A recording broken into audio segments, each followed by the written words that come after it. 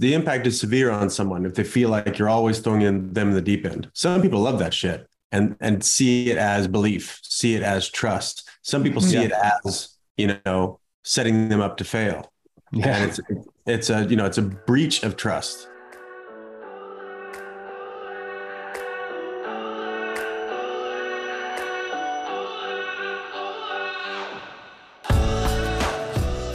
How well do you delegate? Do you feel like you can do most things faster and better than others? Do you think that teaching someone else how to do something well is too time consuming? Or are you afraid if you delegate important tasks and others mess it up, they'll tarnish your reputation? Then this episode of the Naked Leadership Podcast is for you.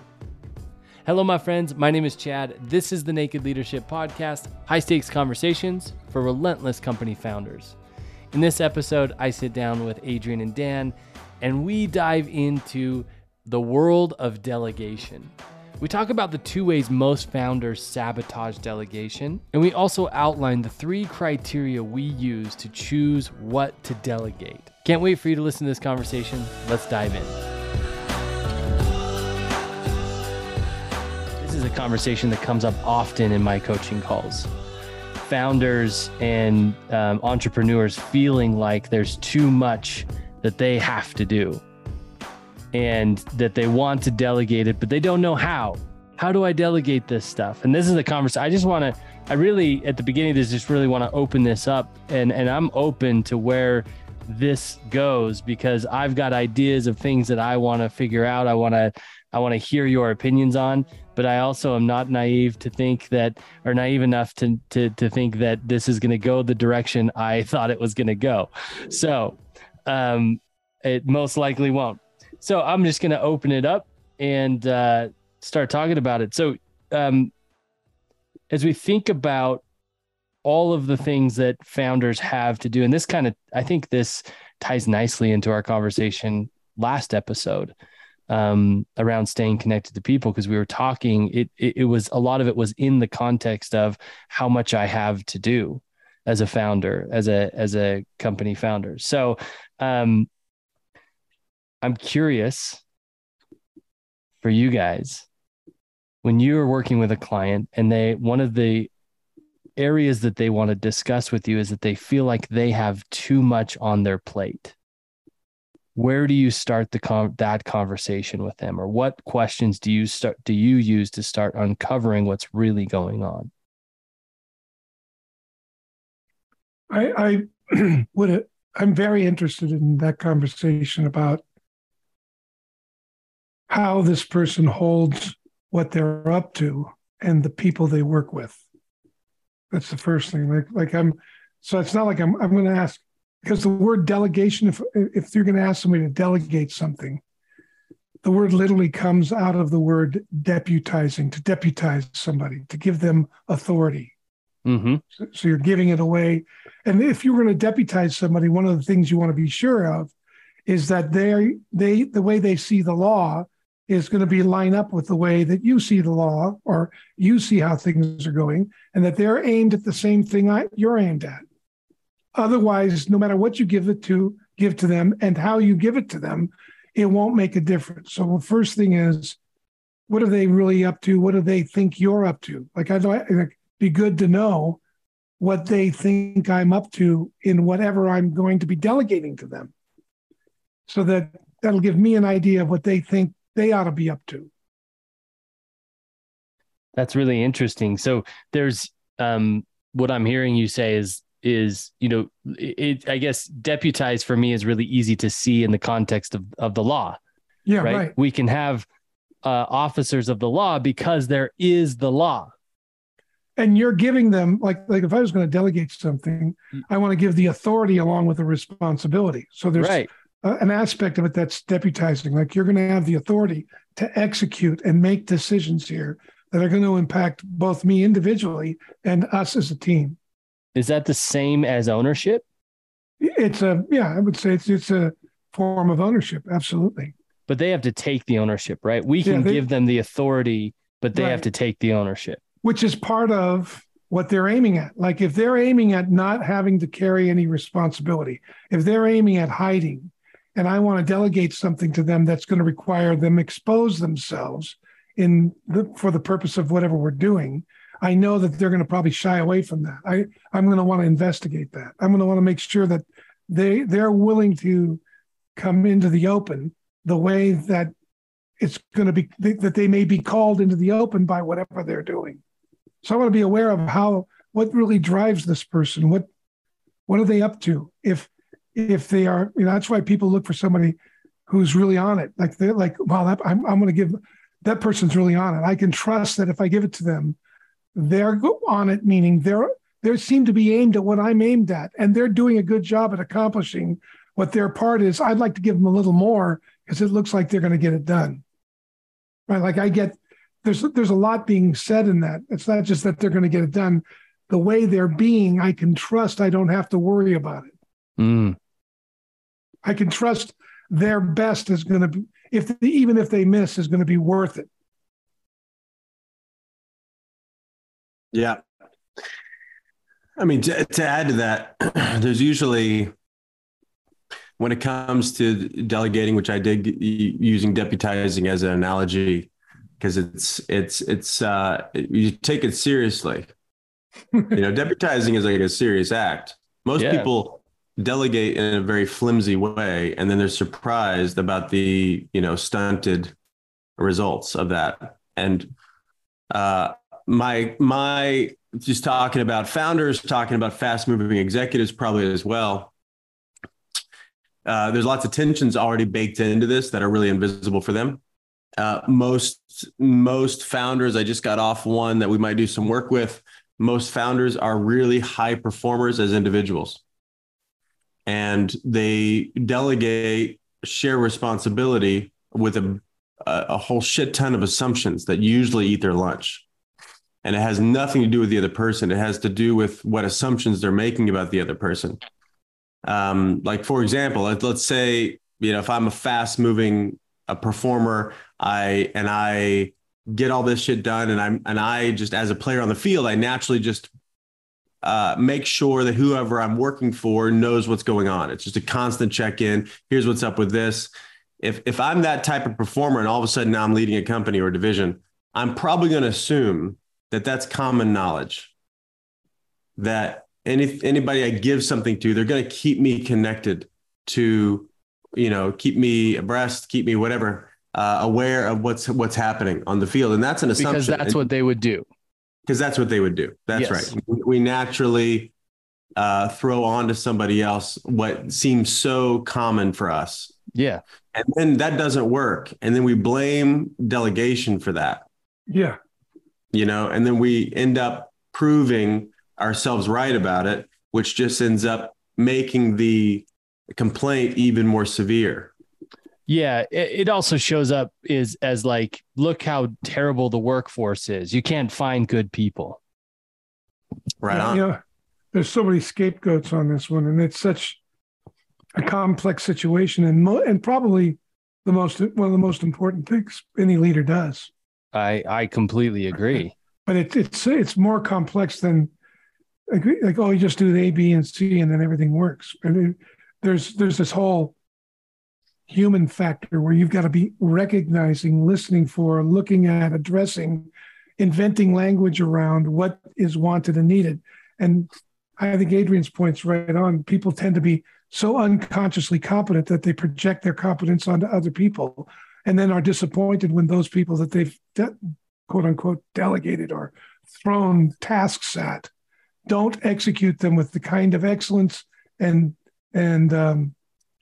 fervency or urgency that they would. Right? They go, you just can't find good help. When you never know that if you really get connected to that person about what they're really up to, and they get a sense of what you're really up to, they might even get inspired by your fire and passion for what you're doing and why you're doing it, and the importance of what you're doing and the implications of it down the road. And, like there's a certain set of conversations that are built into a founder's perspective that aren't there for the people that work for them. And unless they make it a habit of integrating those perspectives into their conversations, they're going to be vastly disappointed at their ability to grow and scale a team. Absolutely. Because they're going to be overwhelmed because they're only going to speak those things in crisis when most people are in defense or afraid or, don't know how to listen to what's being said. So it's really got to become part of the communication that, hey, here's what I'm doing. This is what it means to me. This is what it means to the organization. Blah, blah, blah. Or you might even open up with what does it mean to you? So you can see where connections are there and then fill that way. I mean, there's a number of ways you could do it, but I guess the question is, do you remember? Do you think, do you acknowledge that you're about to give something away that's vitally important to you and the organization? And you may or may not even know how this other person's holding it when you give it to them. And just out of desperation, you throw it over there because you're so tired of having it in your lap.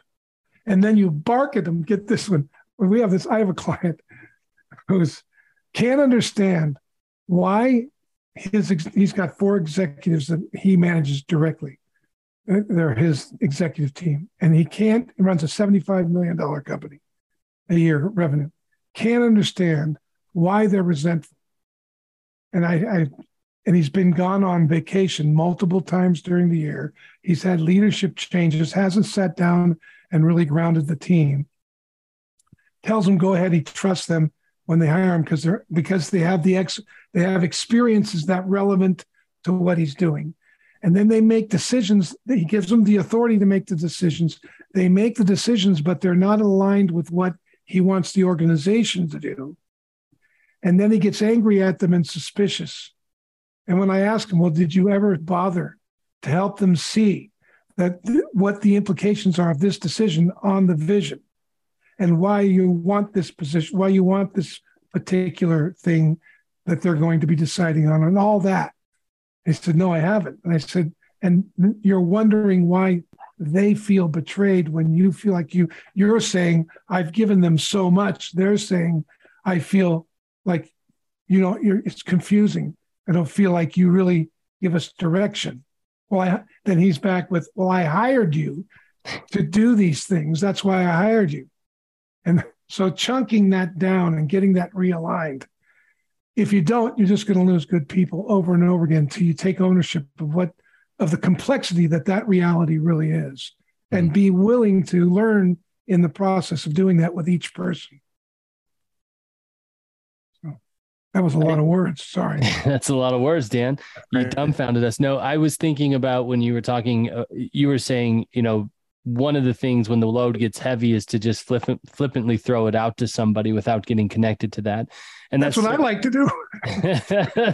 that's certainly one way of approaching it. I've also experienced myself and worked with clients who get the weight of it so deeply, or here I am. My stories are being revealed. Get the weight, feel the weight of it. And they use that as an excuse to hold on to it. That too, right? Nobody can do this as good or as quick as I can. So I'm going to keep this. Those are the two extremes, right on. Those are the poles that we tend to jump between. If I don't hold on to it like this, then I just throw it away because I don't have the time to do it, to give it away the way it needs to be. Yes. So I got to find somebody who can handle it without me doing that. Yeah. Or I better just hold on to this damn thing and do it myself, and then wonder why I'm burnt and everybody around me is walking on eggshells, and big people are leaving because they want to do something and they want to make a difference. And it's really hard to make a difference in a place that's clamped down like that. The only constant in an organization like yours is change. I want to take just a second to tell you about the change imperative written by our very own Dan Tacchini. How do you personally relate to change in your business? Does it feel like a threat at times? Does it ever feel like you can't keep up with it, or that it never happens fast enough? Are there certain players on your team that resist change and keep your company stuck? Do you know how to lead people through the change that your vision requires? If not, it's impossible to take this thing to the next level. Growth, change, and transition, these intersections often come with confusion, frustration, and resistance, but they don't have to. You can flip those experiences into clarity, confidence, and alignment with the Change Imperative ebook. It is the instructions for innovating with your team. So go ahead and click the link in the show notes to get your free copy of the Change Imperative now, and feel confident about creating the change in your company necessary to go to the next level. Now, back to the conversation.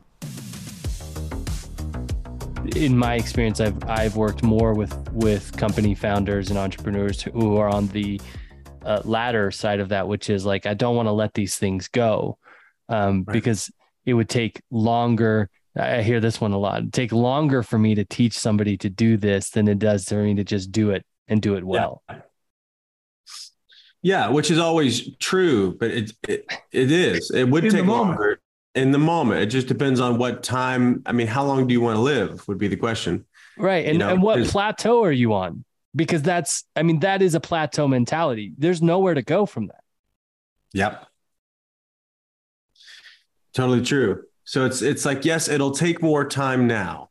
And I know you don't think you have more time, but how much more time do you want to pay later? Yeah. In penalties and interest. Yeah. It's just the math that people don't prefer not to do. Mm-hmm. People, they would say they don't have the time to do it, but they have the time to do all the back end catch up work. That's like a factor of 10 if they would have just taken the time up front. I mean, I'm speaking from experience, by the way, not from pointing the finger. Amen. Yeah. This is the slow down to speed up concept. Yeah. Part of it. Yeah. Yeah. And I tend to be on the other side. Like if I'm going to delegate something, I'll just, if I'm not paying attention, I'll say, oh, they'll be fine. It's easy. Piece of cake. And I'd prefer to be naive, in those situations about what it takes or what it's like for them to do the task that's so natural for me. I don't wonder about that, and definitely don't wonder about that with them. And then when I do that, the impact is severe on someone if they feel like you're always throwing them in the deep end. Some people love that shit and see it as belief, see it as trust. Some people see it as, setting them up to fail. Yeah. And it's a breach of trust. And do you know what camp your people fall into? That's right. Everybody's different about that. That goes back to our conversation last week of connection, right? I think that's that Adrian, you were talking about the quality of connection. This is one of the things you would know as a commissioner of deputizing people. Yeah. How they receive what's coming or what's being given to them. About 40 years ago, I went to work for a company, and the CEO there's three of us he hired. He sat us down and he said to the first guy, Steve, I think you're going to do great here. I looked at your background. Awesome. You obviously have built some reputation for yourself in the plumbing industry. And I think that skill will translate here. Looking forward to having you. And this other guy came in, Lynn. You did you obviously came out of a really good, you had your own real estate development company in Arizona. You're going to do well. I really like the way you're with people, et cetera, et cetera. Takini, you're a creative guy, quite insightful, but I don't think you're going to make it. And I didn't say anything. I just listened to him. Inside, I thought, okay, I'll show you. And he was in tune with it. He was completely. It was 5 years later. We were eating dinner one day. He goes, "You remember when you came on?" I go, "Yeah." He goes, "I knew if I told you couldn't do it, you were going to go deep." That's exactly. Yeah. I went home, started exercise, doing all the things, reading everything I could, getting my head up. That's it, man. Same story with me. I won't spend the time telling it, but yeah, when there was a time in my career when somebody said, "Hey, we want you to do this, but we think it's impossible." And I was licking my lips, could not wait to get started, and those are, so it depends on who you're dealing with. Yeah. You wouldn't use that on everybody because other people they might go under that. I have a good friend who doesn't want to let people down. He would never, that wouldn't work. Yep. It wouldn't work for him. So knowing the context you're speaking into that's why it's the question how is such a, disconnected question, because how is always adjusted to the who and what, to the context it's asked, like that it's going to be played out in. Right. Yeah. That's the perfect segue to my next question. Good. Well, there you go. I'm on your outline. Yeah, here we go. How do you guys choose what you delegate and what you don't? You love me to follow that up with a how? Well, I'm asking you specifically. I'm not asking as an idea. There, what are you thinking about when you think about your time, how you spend it, and who, what gets done by somebody else and what gets done by you? Yeah. Well, in general, I would always be thinking about what's my highest and best use. Mm-hmm. And I want that to frame, because that's a utility, right? So what's my best use to the company? That's one question to ask.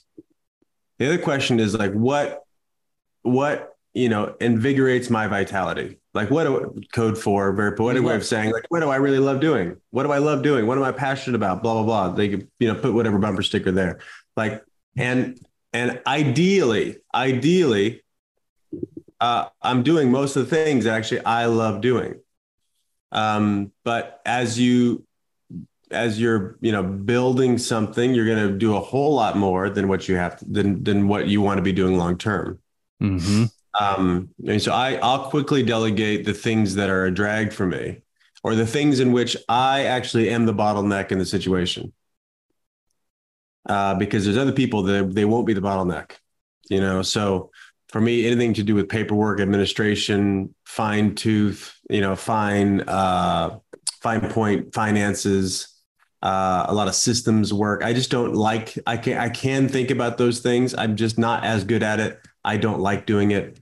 So I'll delegate those things as quickly as possible. My challenge in that is, as I delegate, I can't totally abdicate, because I prefer for them not ever to. I'd prefer to think that if they're not on my plate, then they no longer exist. Mm-hmm. And what's more effective is to then get, as I delegate those things, get connected to the outcomes of those things, and then manage the results instead of do the tasks. Mm-hmm.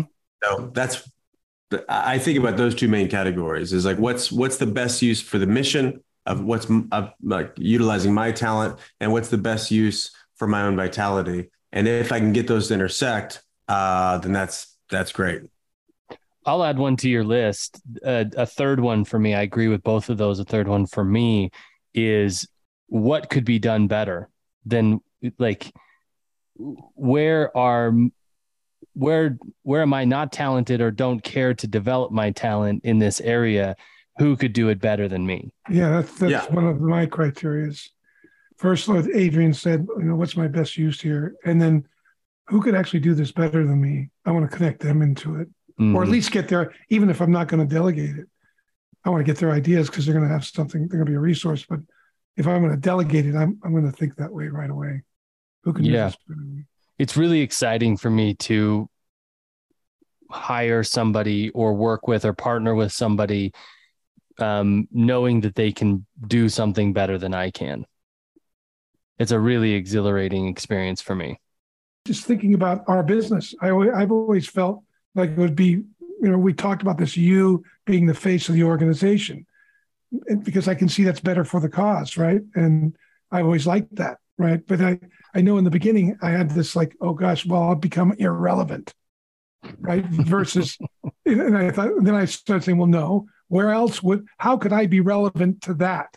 How can I be relevant to having Adrian really take this to the next level? How can I support him generating not only our brand, but his own brand that ultimately is going to work for all of us, right? So I remember wrestling with that, and that was something I wanted to do, but was nervous about, along that line. Yeah, makes sense. I wanted to not miss a point that you made, Adrian, that I think is really powerful, which is delegation is not forgetting. Yeah.